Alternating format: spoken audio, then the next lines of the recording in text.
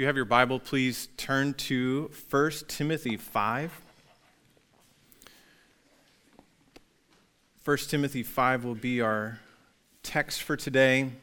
If you're a guest with us, let me add my welcome to you. I know some of you are here for the family dedication that we'll be having at the end today, and we're excited to have you here for that. And if you're just here because you came in today, whether you found us on the internet or a friend brought you, a family member, we're so glad that you're here. We trust that you've been blessed already, and we hope that you'll continue to be blessed as we look into God's Word together this morning. 1 Timothy 5 is just a short text today, and we'll kind of be teasing out the implications of that along the lines of where we've been going already in our gathering today. We're in a series right now on the church. What is the church? And over the last few weeks, we've been kind of unpacking that the church is the one people of God, that we are called together to Him through the gospel of Jesus Christ, saved to be one with God and with one another, both now and forever. Then the church is the body of Christ, emphasizing again its union with Christ as the head. It's unity with one another as part of the body, and diversity as each member plays its part. And then last week, the church is the bride of Christ, loved, chosen, precious, holy. That Jesus loves His bride, the church, both corporately and individually, with a sacrificial, sanctifying, and sustaining love. This week, the church is the family of God. And this isn't so much a picture or a metaphor as it is a reality that God has made for us through Christ. And so let's look now at 1 Timothy 5, verses 1 and 2. Do not rebuke an older man, but encourage him as you would a father. Younger men as brothers, older women as mothers, younger women as sisters, in all purity. That's the word of the Lord. Let's thank Him for it. Father, we thank You that You have spoken to us, and You've spoken to us in these last days by Your Son. It was the exact imprint of Your glory. We thank You that He gave His own body on the tree for us, taking all our sins on Him, making us His brothers and sisters and Your children. Would You help us as we consider that amazing good news and its implications for us today? Would You help us? Spirit, would You work among us? Would You lead us? Would You guide us where we need to repent? Would You give us grace to repent?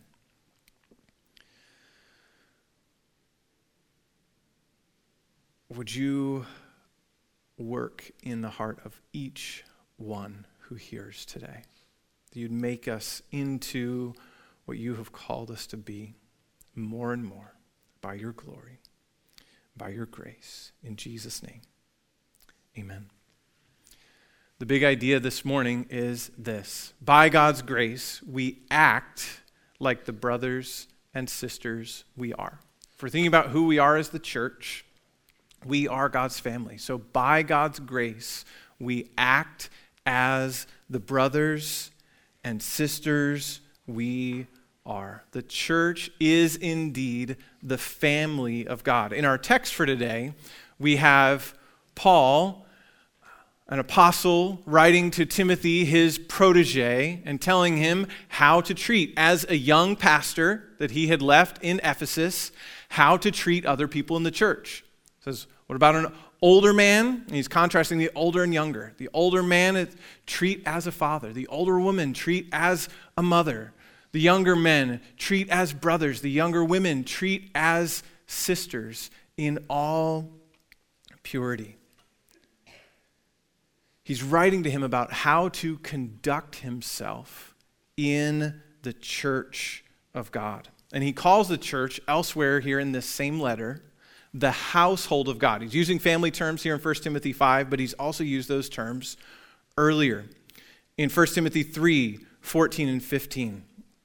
It says, I hope to come to you soon, but I'm writing these things to you so that if I delay, you may know how one ought to behave in, there it is, the household of God, which is the church of the living God, a pillar and buttress of the truth.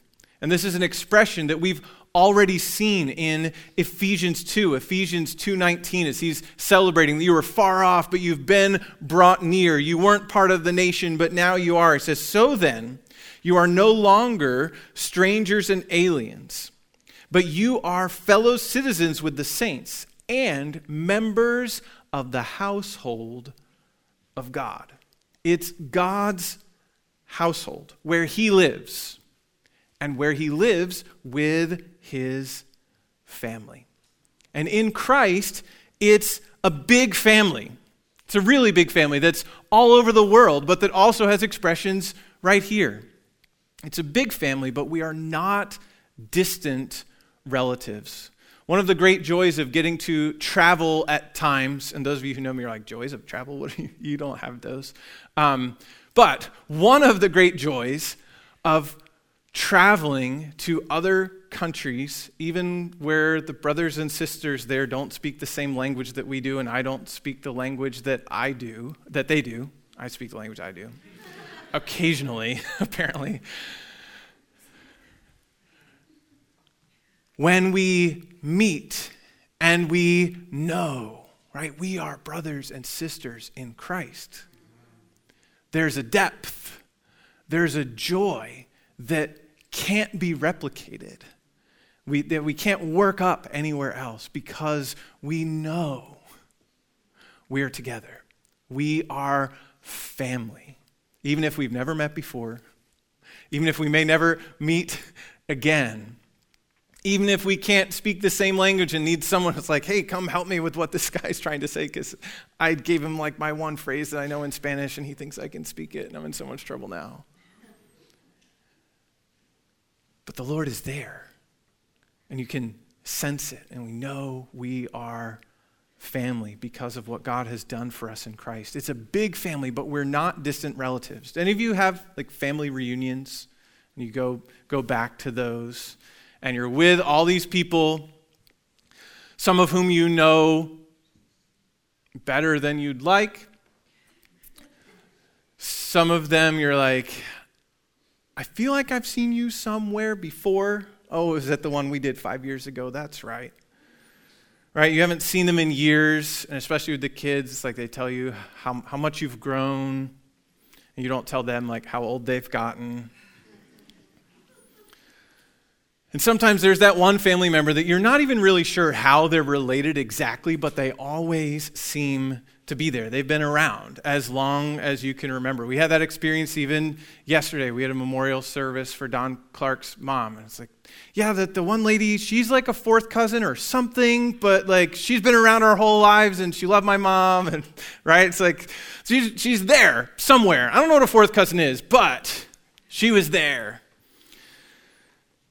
Family trees can get complicated really quickly, right? They're cousins, second cousins, fourth cousins, once removed, twice removed. And then everyone's totally confused, and it's just like, yeah, you're just family, come on. If you'd like to learn more about how some of that works for real, I would be glad to talk with you afterwards about how like first cousin, second cousin, and whether they're removed or not, and how many times.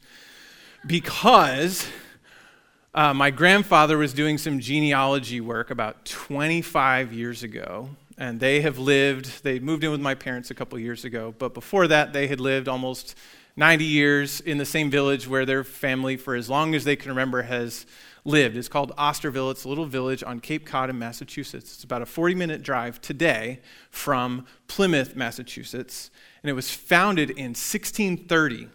So if you're big like early U.S. history people, then Plymouth was 1620, right? That's when the Pilgrims landed. The Puritans landed in 1630 in Boston. So some of the original Pilgrims founded this village where I still have some family. And so he was going around doing genealogy work, going in all the cemeteries in the area, going up to Boston to go to some cemeteries there, and they're looking at names and dates and piecing things together. And through those efforts, my parents learned that they, my mother and my father, are related to each other. It's a small village. Now, it's not that close, though you might be thinking like, now I understand. And they had already been married for 20 years at this point. It's like, wait a minute, we're what? My mom and my dad are fifth cousins once removed, which means that I am my dad's sixth cousin, which means that I am my sixth cousin once removed. We had a lot of fun with that for a while, just calling everyone in our family cousin because they were. And then we found out a few years later, they're not only fifth cousins, they're also seventh cousins and ninth cousins, like to each other. We have way too many common ancestors back there. And relationships, how do they work, right? They go back to the common ancestor. In our case, that common ancestor that we all roll up to eventually on that complicated family tree is a guy named John Howland. He is famous for falling overboard on the passage of the Mayflower, that Mayflower. Thankfully, at least for me and my family, thankfully, and some others of us in the church, thankfully they threw him a line. He was able to grab it. They pulled him back on board, and he survived. And 6 U.S. presidents have come from him, and also us.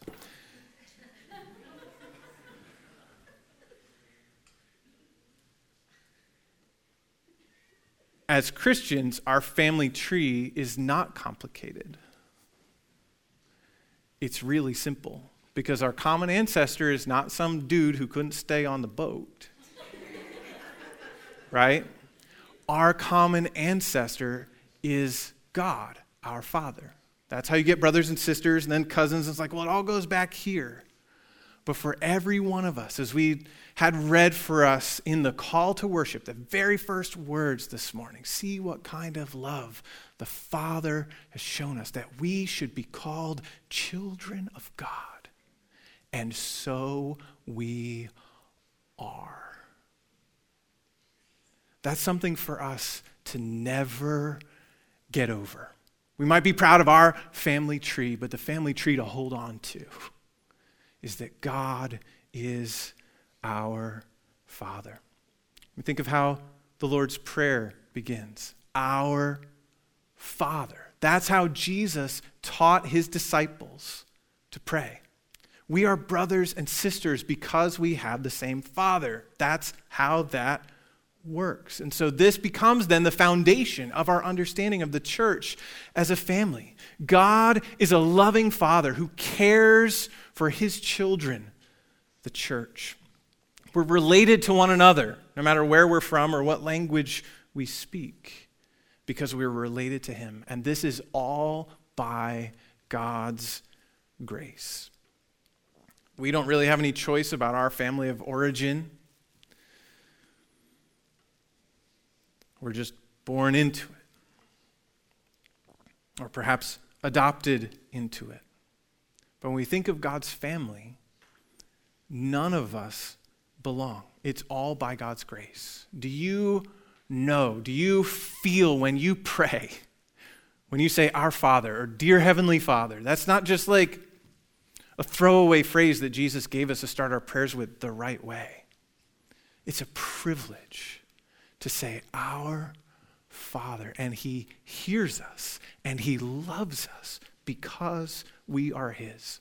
But the Bible tells us that we were by nature children of wrath in Ephesians 2, and sons of disobedience.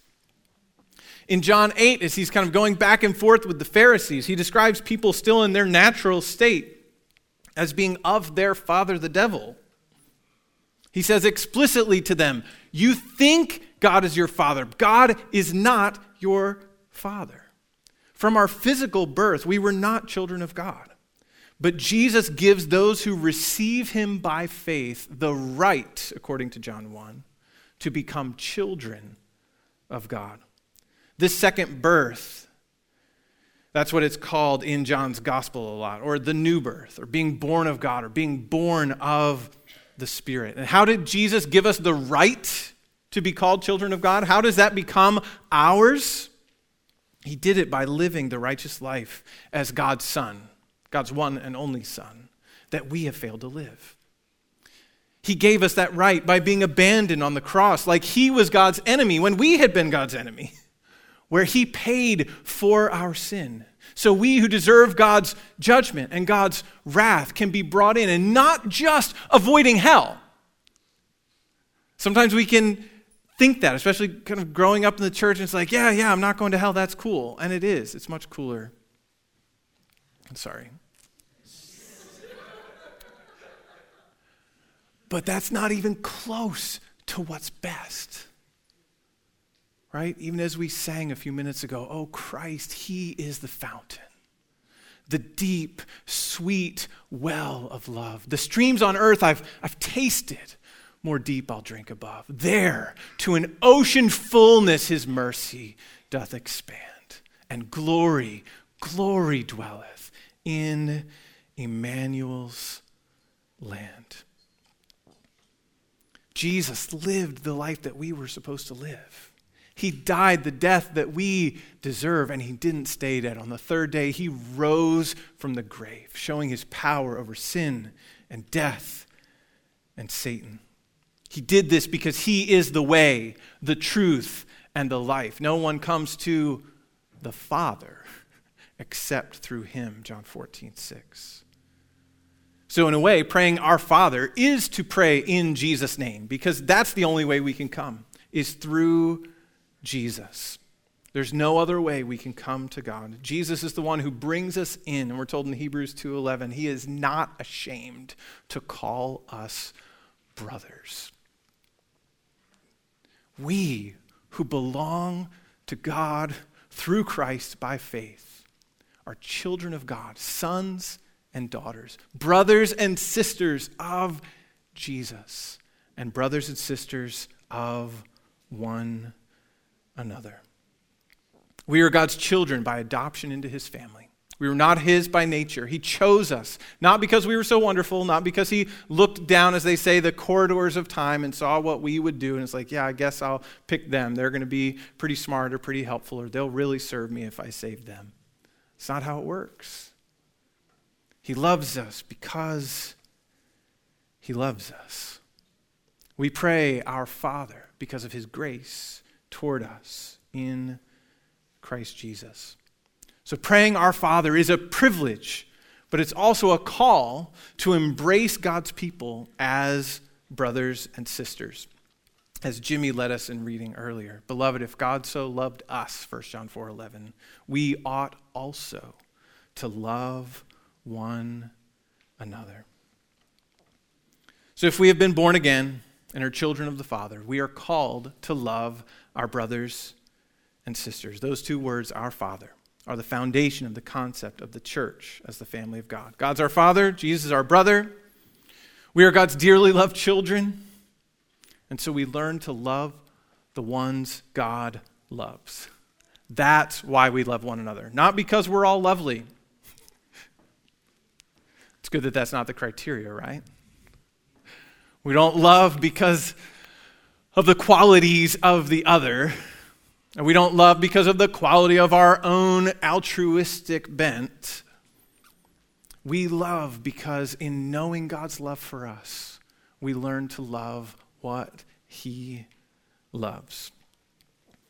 So what? Okay, we're the family of God. I knew all that stuff before you even started, except the weird stuff about your family.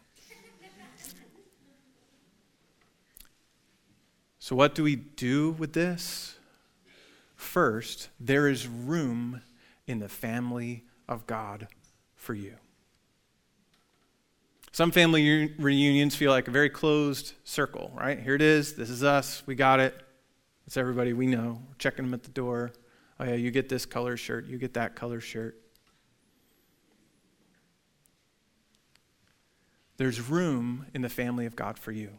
If you are not yet a follower of Jesus, if you're not yet trusting in his sacrifice on the cross for you, for your life, both now and forever, there's room in the family for you. It is not a closed system. The invitation is wide open. Come and join and feast, both now and forever. And for those of us who are already trusting in Christ, kind of the flip side of that application is, do we act like there is room in the family? Or do we think that our family has reached its max? And that could have application here as a church, but also more broadly, thinking of the family of God. Are we eagerly inviting others to join the family? To join, reaching back to last week's picture, the bride of Christ. It's the Spirit and the bride who say, come, and whoever is thirsty, come and drink of the water of life freely. Do we act like there's room in the family, whether it's with our neighbors, whether it's with guests who walk through these doors? Are we so busy with the friends we already have and like, well, this is my brother and I don't know about you? Or do we welcome with open arms those who walk through the doors? There are so many already in the family, and yet there is room. We don't only relate to him and to each other through this picture of being God's family. We look to welcome others into the family as well. So there's room in the family of God. Next, some implications for leadership in the church. Paul gives these qualifications in 1 Timothy 3. So we're in 1 Timothy 5. I actually have 1 Timothy 3 on my facing page.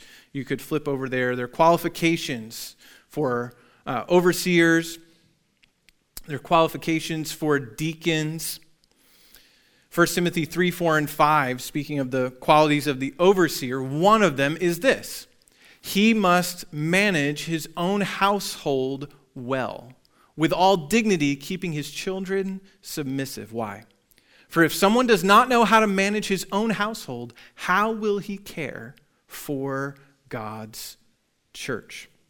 And you can skip down to verse 12 with the deacons. Let deacons each be the husband of one wife, managing their children and their own households well. Why does Paul talk this way?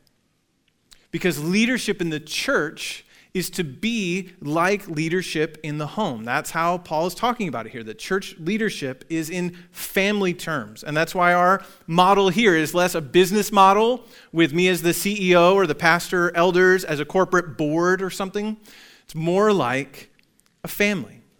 Hopefully never like a mob family, where the family is the business, but nothing's personal. It's just business.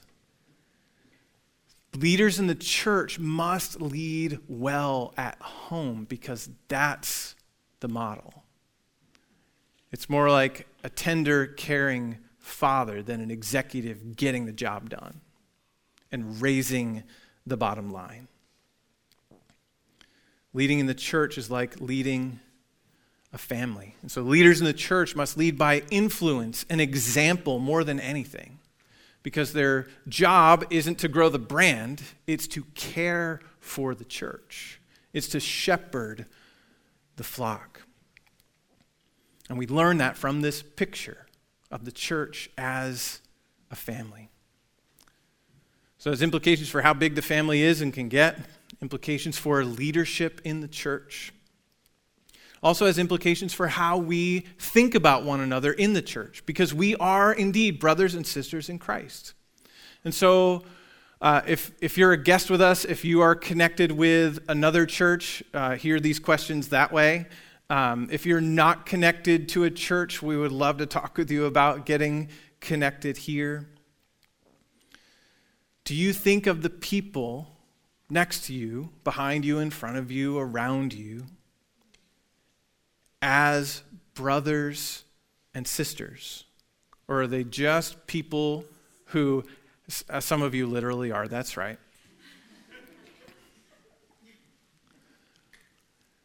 Are they just people who happen to be in general proximity to you on Sundays, right? We both picked this amazing church.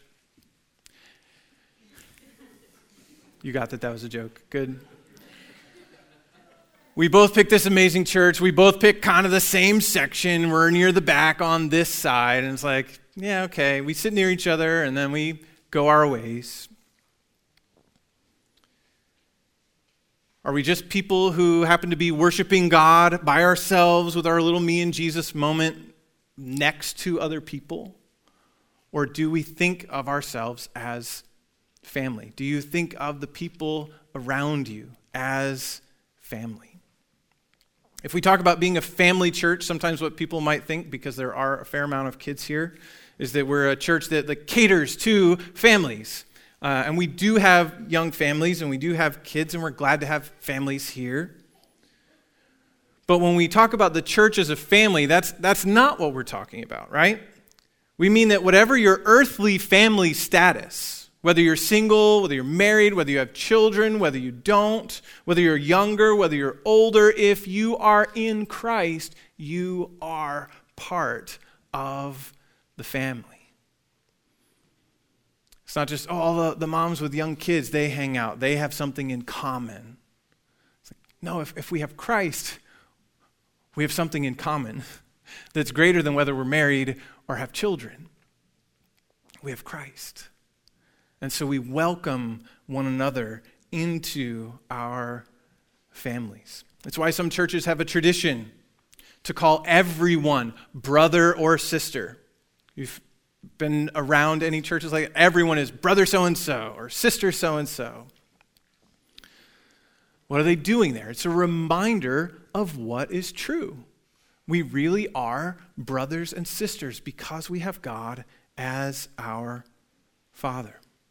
And so as family, what do? We do like we did earlier today, praying for one another, bearing one another's burdens.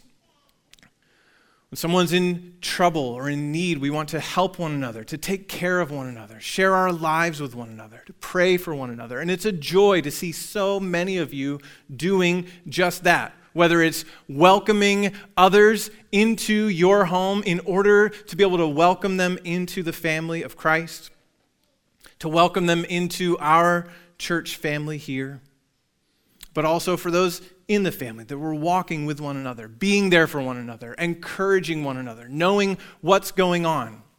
And that is a two-way street, right? We have to be willing to open ourselves up and say, this is hard for me. This is a struggle. Here's where I have a need.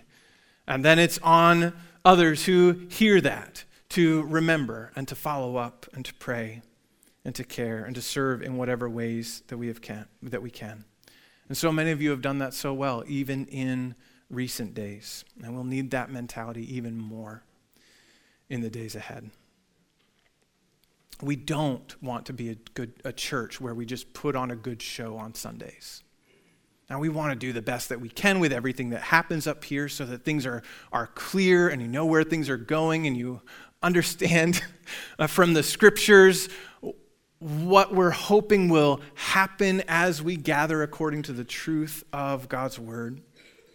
But we never want to be a place where we put on a really tight order of worship. And the band is, oh man, that was good today. It's okay if it's good today. That's great.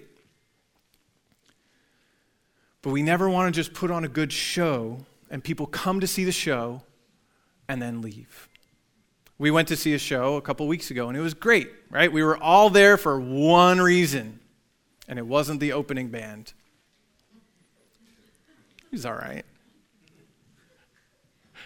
We were there for one reason, but we were just kind of around a whole lot of other people, right? And we were there with some friends, which that made it cool.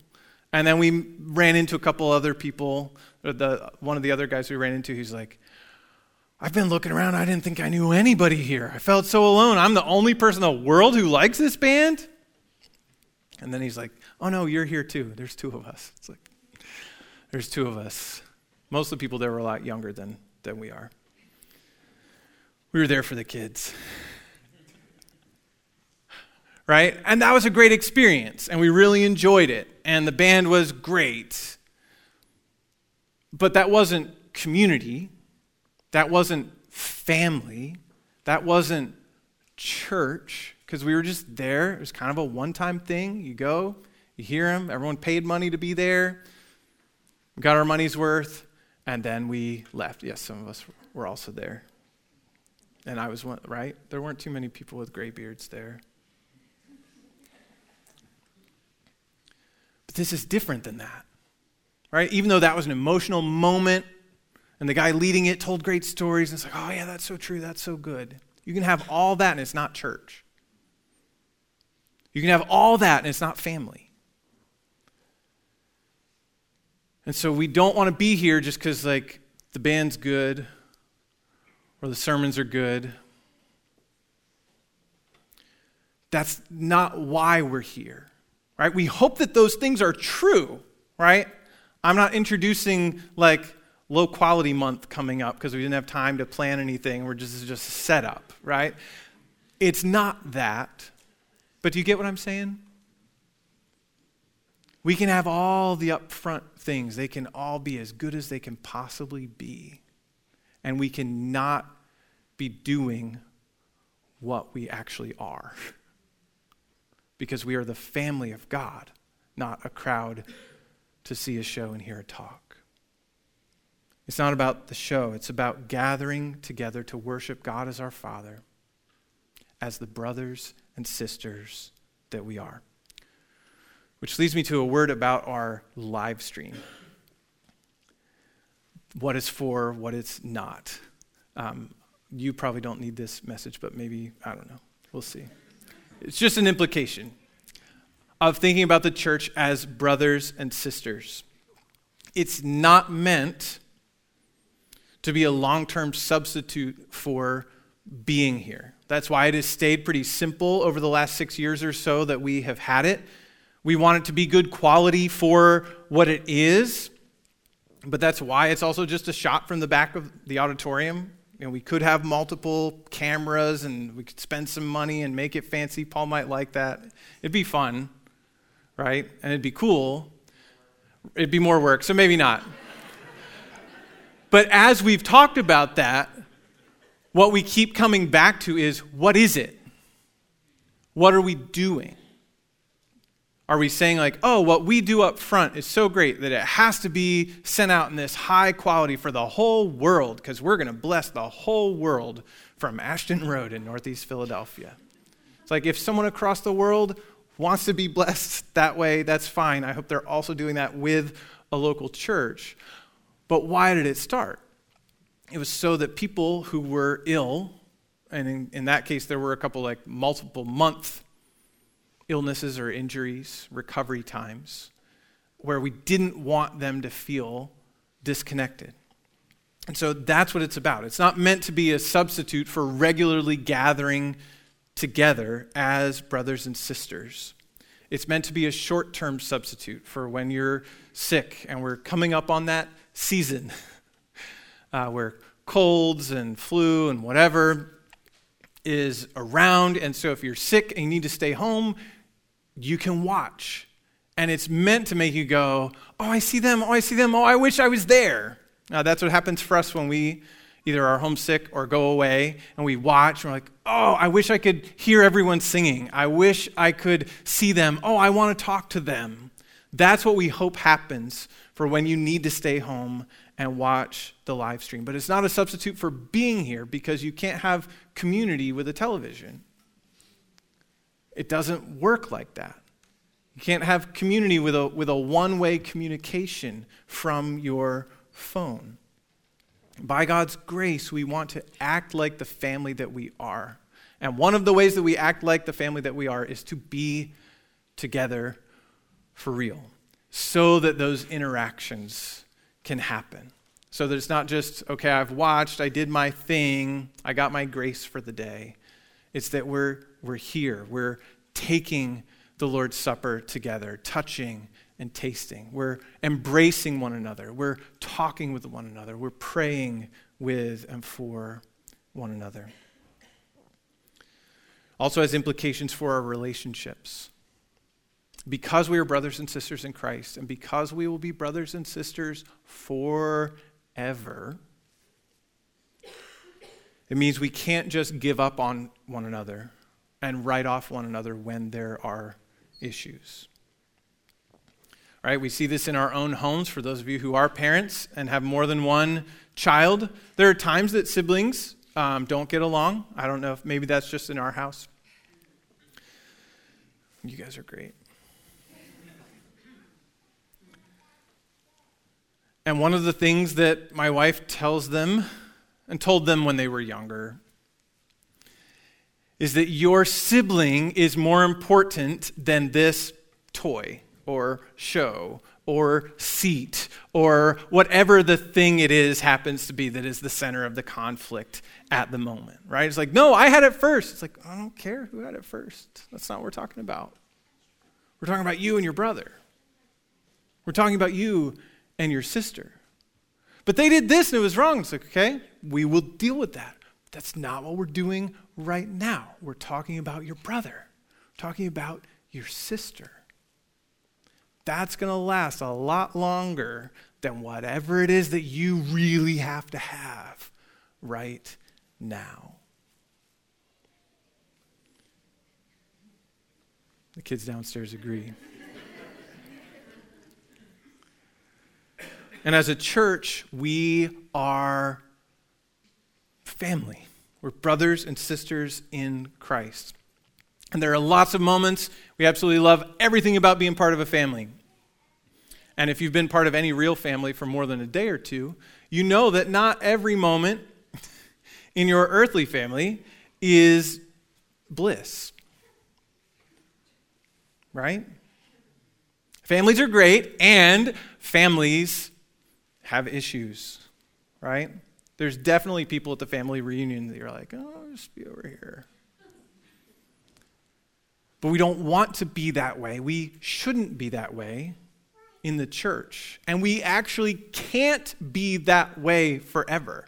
If that other person is in Christ, when you see them in glory, you will not want to run the other way.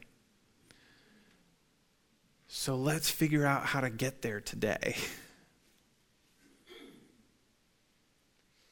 No family is perfect. It's true in our individual families, and it's true for us as a church family. I love our church. I wish I could say, like, we're so glad you're here and you finally found it. This is the one. There will be no problems or issues here. But again, if you've been here for very long at all, you know that that's not true. And I'm not talking about just like, oh yeah, those members, they're a real problem, and I can complain about you to other pastors. That's not what we're talking about. Every one of us sins. Every one of us falls short of God's glory, even in how we deal with one another in the church. We sin. And that's why it is so important for our life as a family here to be reminded that as great of a family as I think we have, every one of us are still sinners who are on the way. Yes, we are saints in Christ, but there is still remaining sin, and we all still struggle with it, and we all still need a Savior. None of us have reached perfection yet.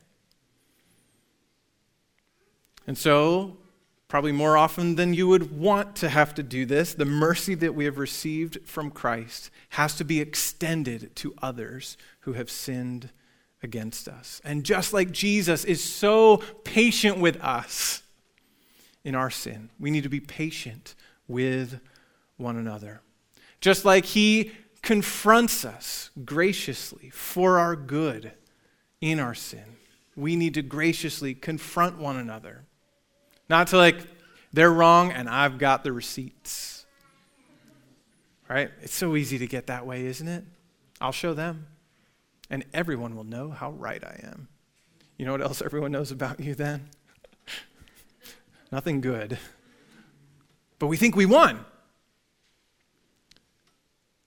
But the point in Matthew 18, the chapter that's most referenced when we think of church discipline, what is the point? You have won your brother.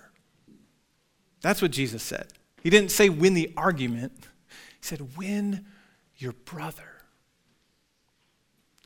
That family term again.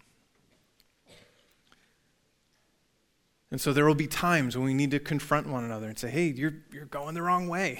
That was not helpful. That was not where God would have us be going right now, in our words, in our attitudes, in our actions.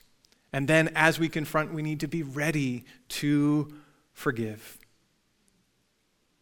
Through God in Christ, we are freely and fully forgiven all our sin. And we are called to forgive one another. We're a family. And dealing with sin, dealing with weakness, with love and grace and mercy must be part of our family life. If we're going to do this even reasonably well, we need the help of the Holy Spirit.